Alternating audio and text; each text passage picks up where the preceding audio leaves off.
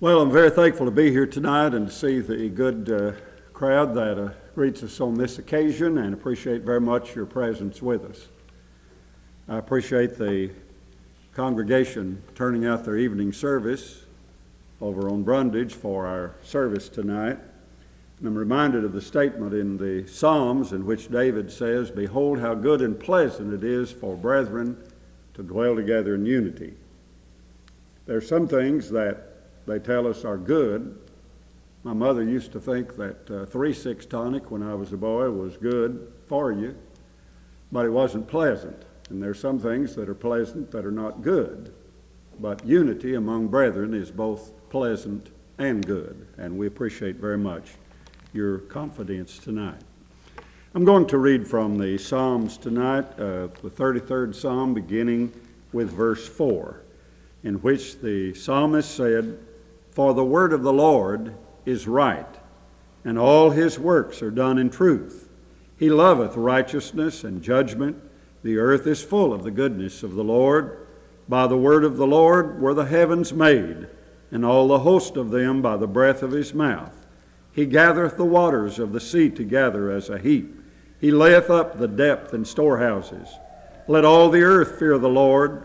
Let all the inhabitants of the world stand in awe of him. For he spake, and it was done. He commanded, and it stood fast." Correctly read, so reads the passage which will introduce our thoughts this evening. It's been a wonderful day. We've had a beautiful day in which to be together and serve the Lord. And now, as evening draws near, we have gathered for another study of God's Word, and it makes us mindful of the fact that we're one day nearer our eternal destiny and our meeting with God. And so with these sober thoughts upon our minds, let us approach God in prayer. I'm aware tonight that the Bible is not a book of science. It is a book of faith. And therefore, we do not expect it to be used as a scientific textbook. However, I do not believe that there is any contradiction of the known facts of science. The Bible itself, however, points out that there is a science, falsely so-called, and some of the opinions and speculations of men, even some with scientific credentials, cannot be proved or demonstrated and are truly at odds with the teaching of the Bible. Tonight in this lesson, I want to point out that over the years, true science has vindicated the teaching of the Bible as the true facts of science have been proved and demonstrated. And I would like to caution every Bible student in accepting certain things and advancing them as scientific fact when sometimes they are nothing more than what we speak of as urban myths. One of the favorite questions that was posed by infidels in a previous generation was whether Christians really believe a whale swallowed Jonah. And I have to go on record as saying, yes, I believe what the Bible says about that incident. However, not for the reason that one credulous man gave. Some man said that they had found a whale skeleton with Jonah's initials carved inside, and of course, we must discount that immediately. The Bible account states that the Lord had prepared a great fish to swallow up Jonah. That's in Jonah 1:17. But I do believe we need to be careful about accepting myths and apocryphal stories to defend the scientific accuracy of the Bible. In recent times, some have alleged, and maybe you've read these accounts somewhere, that a missing day was found by a NASA computer and that it couldn't be accounted for. According to the story, the Bible student pointed out the incident of the long day when Joshua commanded the sun to stand still and the moon to stand still for almost a whole day. That accounted for part of it. Then someone else remembered that the Lord had caused the sundial to go backward 10 degrees as a sign that Hezekiah of old would be healed. And that made up the deficit. Now that sounds appealing to us. However, that story has never been documented, in fact, denied by NASA officials. I say it is unwise and certainly unnecessary for Christians to resort to such to defend the scientific accuracy of the Bible. However, I want to point out that the Bible, I believe, is pre-scientific. By that I mean the Bible anticipates the known facts of science. Dr. Henry Morris said, "One of the most amazing evidences of divine inspiration of the Bible is its scientific accuracy. There are many unexpected scientific truths that have lain hidden within its pages for thousands of years, only to be recognized and appreciated in recent times," unquote. In my lesson tonight, I want to notice some examples of what Dr. Morris is talking about. Back yonder in the 19th century, a man by the name of Herbert Spencer, who was a brilliant philosopher, scientist, and also an agnostic, wrote a treatise on the manifestations of the unknowable. And in this work, he set forth what he called the 5 fundamental facts of science in the following order: space, time, matter, motion, and force. Now, when we turn to the very first book of the very first chapter, in the first verse of the Bible, we discover all 5 of Herbert Spencer's forms. The Bible states, "In the beginning," that's time; "God," that's the force; "created," that's the motion; "the heavens," that's the space; and "the earth," that's matter. Thus, 3,000 years before science was actually born, Moses stated the 5 fundamental facts of science in scientific order. How amazing is that? Back yonder, you know, many of the ancients tried to count the stars. And they thought that they could stand out at night and look up into the heavens and count all of the stars. We find that exceedingly difficult in our time because of light pollution. Some years ago, when I was down in Honduras, we were about 70 kilometers out into the country as missionary. We were doing mission work there, and at night there were no power plants, there were no automobiles where we were, really nothing of a progressive nature, and it seemed like the stars were so close you could almost reach up and touch them.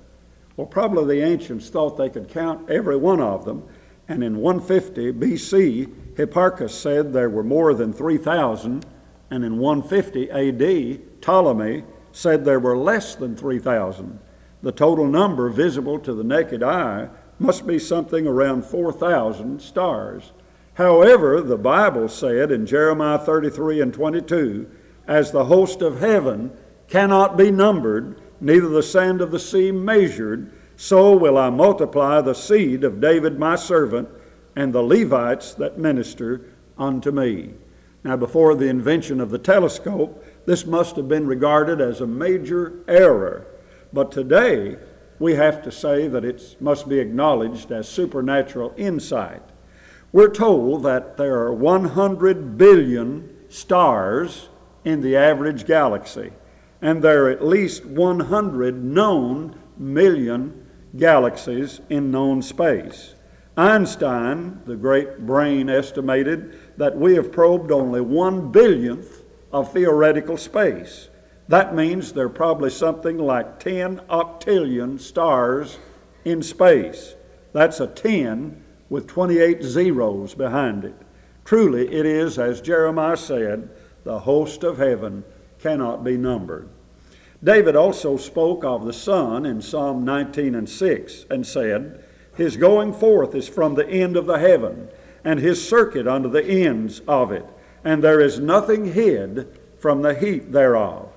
Now, some skeptics have criticized the writer in this case, saying that he believed in the unscientific notion that the sun revolves around the earth, whereas what truly happens is the earth revolves around the sun.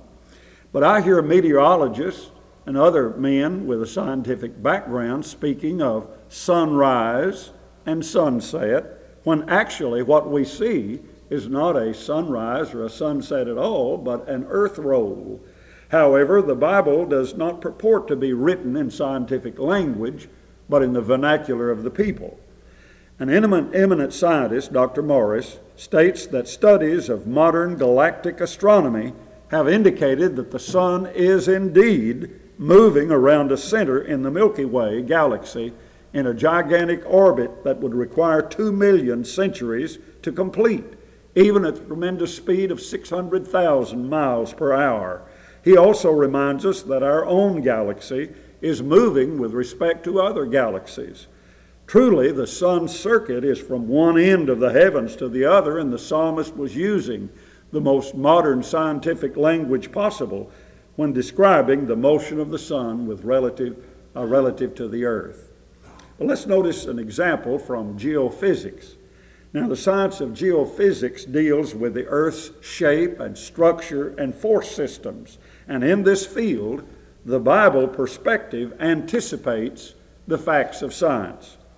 I'm pretty sure that back in the time of old Miss Columbus, people felt sorry for her for having a son who was so unlearned and so ignorant as to believe that the earth was flat, that the earth was round, because everybody knew that the earth was flat, and if you sailed far enough out into the ocean, you would fall over the edge.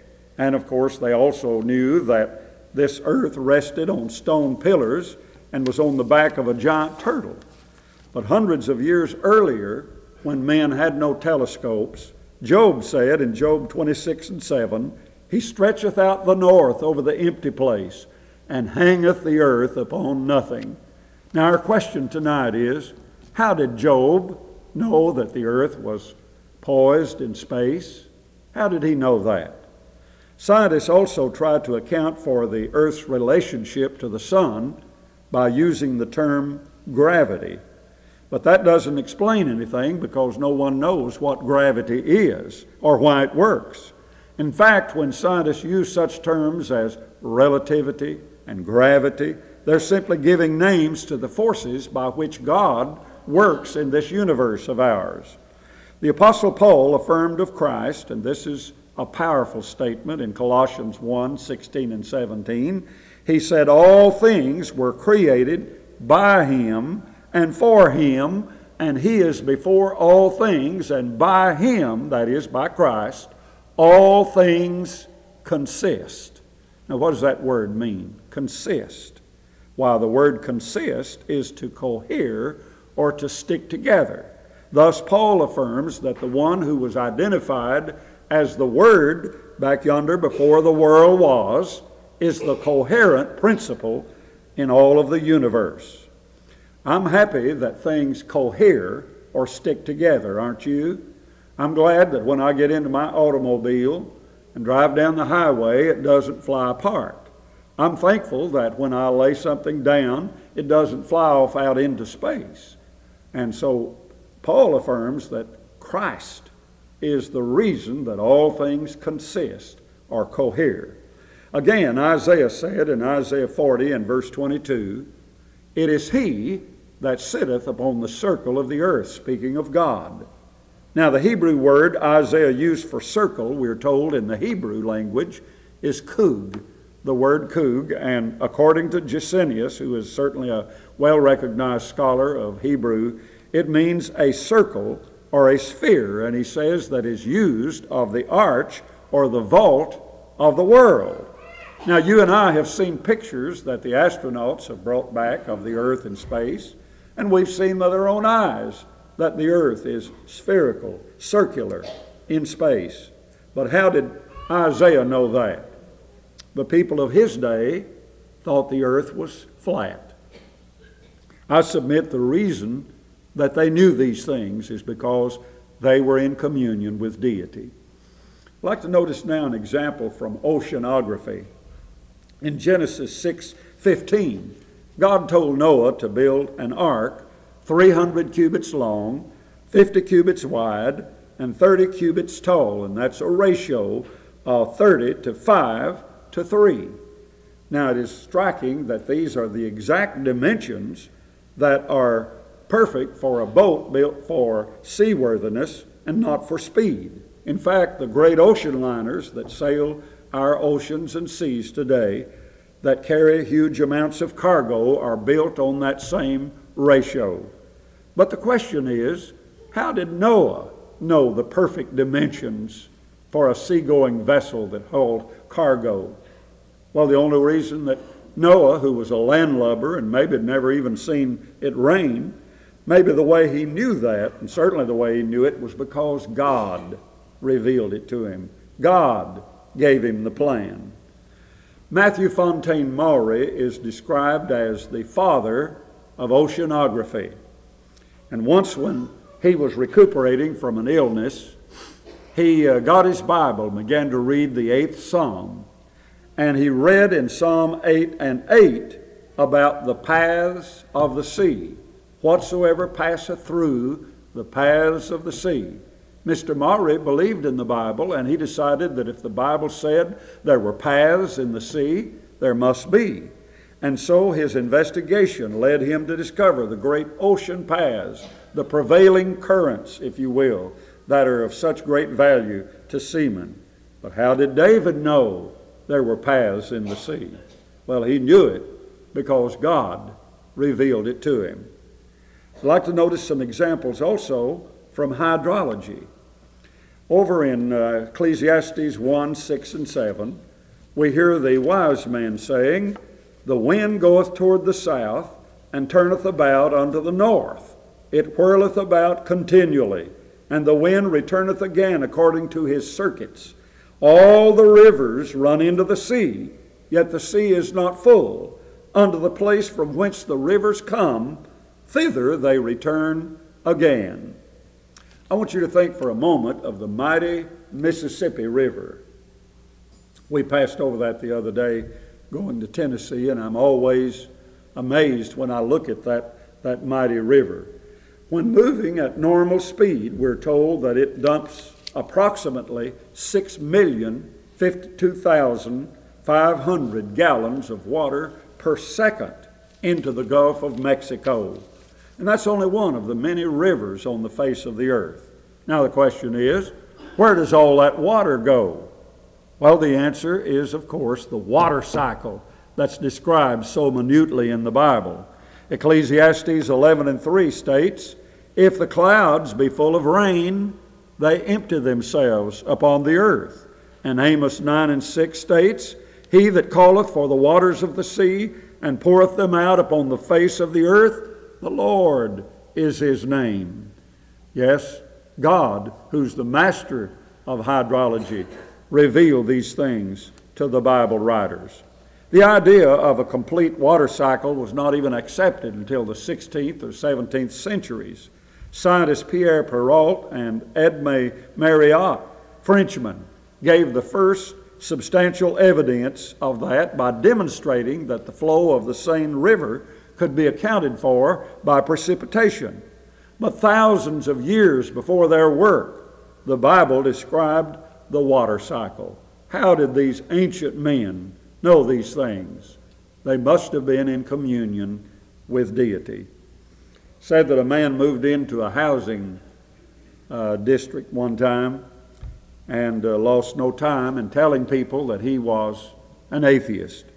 And every time he met a new neighbor, he would tell this neighbor that he was a research chemist.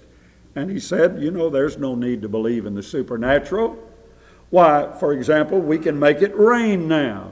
We just send a fella up in a plane, he drops some chemicals on a cloud, and presto, it rains." There was a little 8-year-old girl, a neighbor's child, standing there, and she piped up and said, "Well, who made the cloud?" "Well, you know, God made the cloud, or else certainly he couldn't have a cloud to begin with."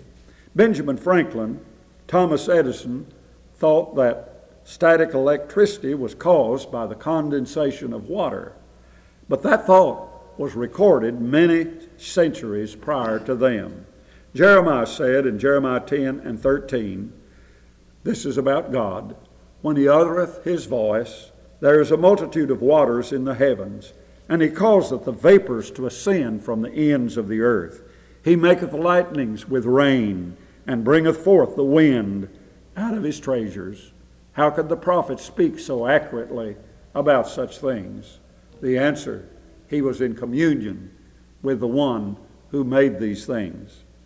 I want to notice some examples also from medicine. We could mention many different examples and many different disciplines, but these examples from medicine are very striking also. Moses told the children of Israel in Luke 17:11 that the life of the flesh is in the blood. And we know today that's literally true, because the red blood cells in your body carry oxygen, making life possible. Unfortunately, people in George Washington's day thought that the blood was where evil vapors were found, and that bleeding a person would cause them to be well. In fact, barbers were the ones who were usually responsible for doing the bleeding, and they would take the towels that resulted from that and wrap them around a pole outside. That's where we get the barber's pole that you see out in front of the barber shops. Well, our first president was bled to death because of this misconception. In our time, blood transfusions have saved many, many lives, and we know the truth about that. But the question is, how did Moses know the vast importance of blood, that the life of the flesh is in the blood? Also in Leviticus 17 and 15, Moses forbade eating of animals that had died of natural causes. Our health laws today forbid taking animals that have died of natural causes to the slaughterhouse to be prepared for human consumption. Moses also forbade the eating of animals of prey, sometimes birds of prey, and almost all insects. Today we know the wisdom of those restrictions. Scavengers sometimes ingest parasites, and if passed on to humans because of raw or undercooked meat, debilitating, even deadly diseases can be the result. Moses knew what he was talking about, but how did he know that? How did Moses gain that insight? Certainly because God revealed it to him. Another passage in Deuteronomy 23:12 through 14 instructed the Israelites to bury human waste always. We know the importance of having a working sewer system today. Bert Thompson, however, relates the folly of the practice in Europe during the Middle Ages of dumping human waste out the window into the streets. As a result of that, microorganisms grew in that human waste and contaminated fleas. And then the fleas were carried on the back of rats into the dwelling places and bit humans, infecting them with the microorganism. That led to the Black Plague that swept Europe on 2 different occasions, and in the process killing over 13 million people. If people had only followed God's injunction as given by Moses, those epidemics could have been avoided. How did Moses know to give people that kind of instruction? Well, you know the answer to that.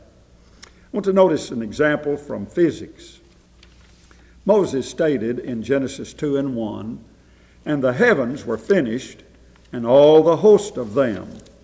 Bert Thompson points out that in the Hebrew, past definite tense for the verb finished indicates an action that was completed in the past, not occurring in the future. That is exactly what our first law of thermodynamics states in physics. This law, also referred to as the law of conservation of energy, matter, states that neither matter nor energy can be created or destroyed. Now, matter and energy are interchangeable under certain conditions, but it has been demonstrated that no creation or destruction of matter or energy is now being accomplished anywhere in the physical universe. Hebrews 4:3 states that the works were finished from the foundation of the world. Now, sometimes people think they found a flaw in that because they say, well, I can take a match, strike it, and it burns up. Well, no, all you have done there is change that matter to a gas. You see, really no matter and no energy is lost. Now, the second half of that statement of the law says that nothing is being destroyed. Matter or energy may change form, But in the end, the total amount of energy in the universe remains the same. Now, the Bible has stated that long before man discovered it on his own. Nehemiah 9:6 states, "Thou hast made heaven, the heaven of heavens, with all their hosts, the earth and all things that are therein, the seas and all that is therein, and thou preservest them." God stated that first law of thermodynamics. Also in three different places in the Bible, and these are Hebrews 1:1, 1:11, Isaiah 51:6, Psalm 102 and verse 26, the earth is compared to a garment that is wearing out. That's exactly what the second law of thermodynamics states. And this is also called the law of increasing entropy by physicists. This governs all processes. There's not a known exception to this law. Bert Thompson explains that as time progresses, entropy increases. That means things become more disorderly, more random, more unstructured. In other words, a flower blooms, it fades, and ultimately dies. A child is born, grows into adolescence, adulthood, reaches senility, and dies. The house that we build today will just be a pile of junk probably 250 years from now. The car we buy today will rust down and fall apart in a few years because everything is running down. Everything is wearing out. Energy is becoming less available for work. Eventually, the universe left to itself will experience a heat death, and that is a time when there's no more energy available for use. Physicists discovered these things fairly recently, but the Bible writers portrayed them accurately thousands of years ago. What was their source of knowledge? Well, you know the answer to that. We could provide many more answers to these questions from the scientific fields, but you're asking tonight, what does all of this have to do with the integrity of the Word of God, the inspiration of the Bible? Do you think that the men who wrote the Bible were scientists? Of course, they were not. All critics of the Bible would agree they were not.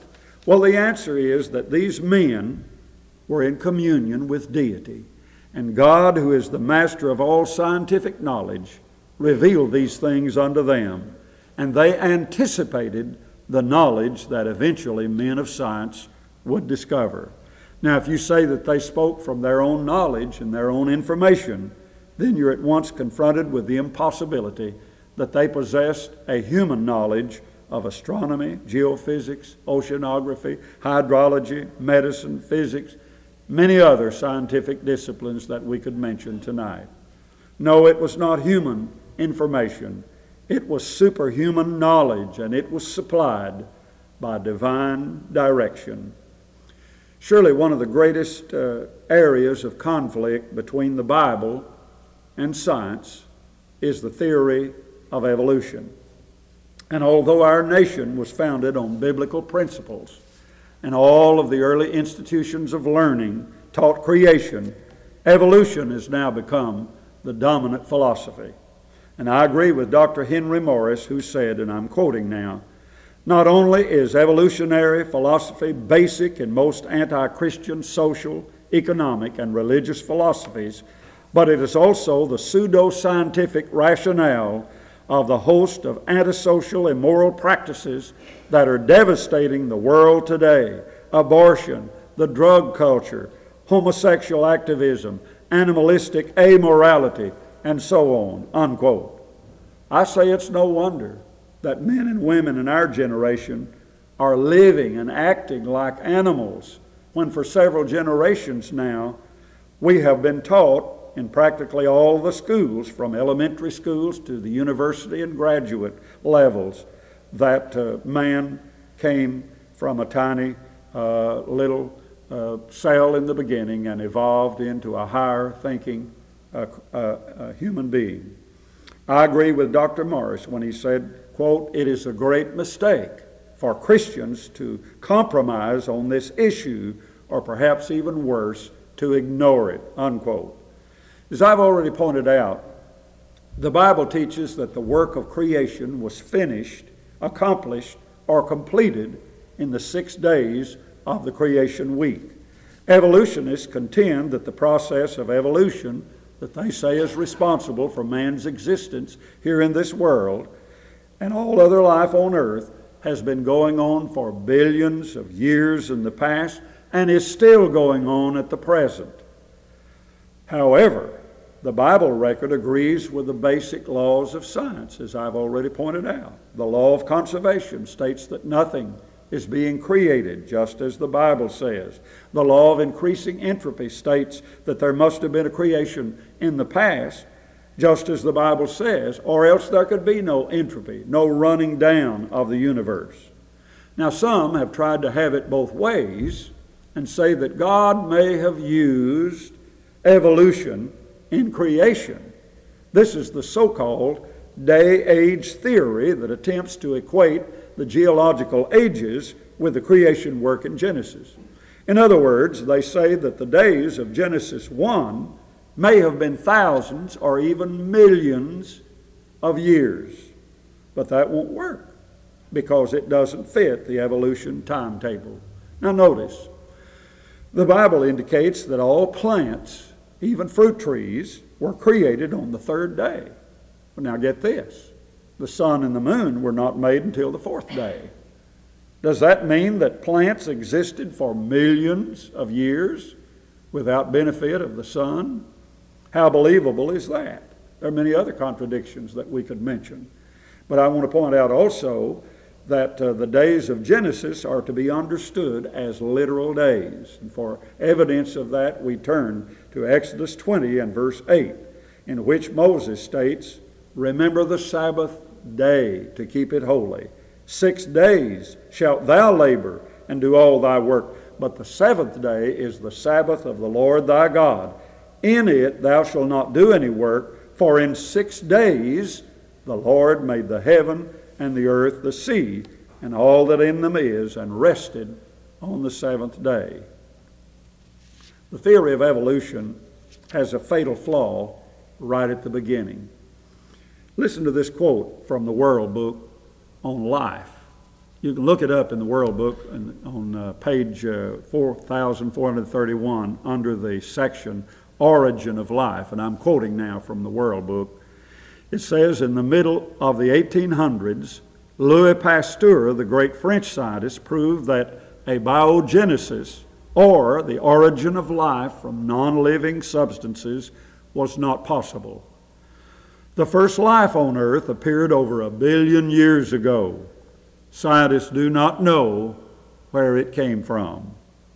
You think about that. Scientists have proved that the origin of life from non-living substances is impossible. And yet life appeared on earth 1 billion years ago, and scientists do not know where it came from. The very theory of evolution violates the law of biogenesis. One preacher said that I read in a gospel paper not so long ago, he said, "You know, I used to say that if scientists ever produced life in a test tube, it would shake my faith." But he said, "I don't say that anymore. After all, if they do produce life, it is life coming from living things, not from cold, dead matter," unquote. Now we know that numerous types of genes can combine and recombine in various ways to generate a great variety of individual features. That's not evolution, however. That's variation. You know, there's all kinds of dogs and all kinds of different things that are like dogs, foxes and wolves and so forth. But variation is nothing but horizontal change, and that's always within definite limits. But as Dr. Morris states, quote, "There is no evidence whatever that such limited horizontal changes ever became the unlimited vertical changes required for real evolution to take place."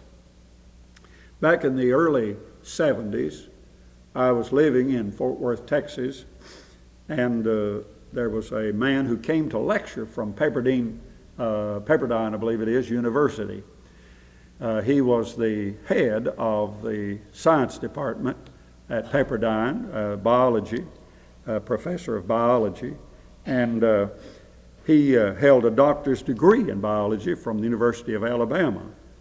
And I was astonished when he stated very plainly and unequivocally that there is no evidence for the theory of evolution. Dr. Morris stated it well when he said, quote, "No one has ever seen anything evolve. No one knows how evolution works. The fossil record shows no evolutionary transitions taking place, and the basic laws of science show it to be impossible. Yet evolutionists insist that this is science and should be taught as proved fact to school children," unquote. As I said, I've not mentioned a number of disciplines this afternoon. I've said nothing about biology, geology, geography, or archaeology. I've not mentioned ancient history, fulfilled prophecy, a host of other things. But the incredible accuracy of the Bible science is surely an example of God's guidance and one that provides an impressive proof of its inspiration. The American infidel, Colonel Robert Ingersoll, who lived a couple of generations ago, said of the Bible, "In 15 years, I will have this book in the morgue." But of course he ended up in the morgue, and the Bible lives on. The Bible wears out the skeptic's charges while it remains unscathed. John Clifford wrote these impressive words, "Last eve I passed beside a blacksmith door and heard the anvil ring the vesper chime. Then looking I saw upon the floor old hammers worn with beating years of time. 'How many anvils have you had,' said I, 'to wear and batter all these hammers so?' 'Just one,' said he, and then with twinkling eye, 'The anvil wears out the hammers, you know.' And so, thought I, the anvil of God's word, for ages skeptics' blow have beat upon. Yet though the noise of falling blows was heard, the anvil is unharmed, the hammer's gone." Psalm 33:4 states, "The word of the Lord is right." I say the word of the Lord is right when it addresses astronomy, geophysics, oceanography, physics, medicine. The word of the Lord is right when it speaks about such things as biology, geology, and archaeology. It's also accurate in its geography and history. And although the search for continued evidence of inspiration is intriguing, there comes a time when you and I have to take that leap of faith. Otherwise, we would be walking by sight and not by faith. The Apostle Paul, however, says in 2 Corinthians 5, we walk by faith, not by sight. However, that's not a blind faith. We have evidence that leads us to believe that God is indeed the master of all things and that the word of the Lord is right. Oh yes, the Bible is right when it states that one day we must all give account for the deeds done in the body. It's right when it speaks of the two destinies that men may choose. And let me point out this afternoon that either you have entered by the straight gate and you're traveling by the narrow way this afternoon that leads to eternal life, or else you've entered the wide gate and you're traveling on the broad way that leads to destruction. Now, to enter by the straight gate and to travel by the narrow way means that you have obeyed the gospel. One day you put your faith in Christ as the very Son of God. You turned away from all known sin. The Bible calls that repentance. And our Savior said, "I tell you, nay, but except you repent, you shall all likewise perish." That means that one day you stood before men and acknowledged the faith that you have in Christ as the Son of God. And then you were immersed in water for remission of sins in the name of the Sacred Three and rose up to walk in newness of life. We thank you for listening to our podcast put on by the Church of Christ at 2215 Plans Road in Bakersfield. If you would like any additional information, or you would like to receive a free Bible correspondence course by mail, please email us at info@churchofchristbakersfield.com. Our service times are Sundays at 10:30 a.m. and 5 p.m., and Wednesdays at 7:30 p.m. Please make plans to join us. We would love for you to be our honored guest.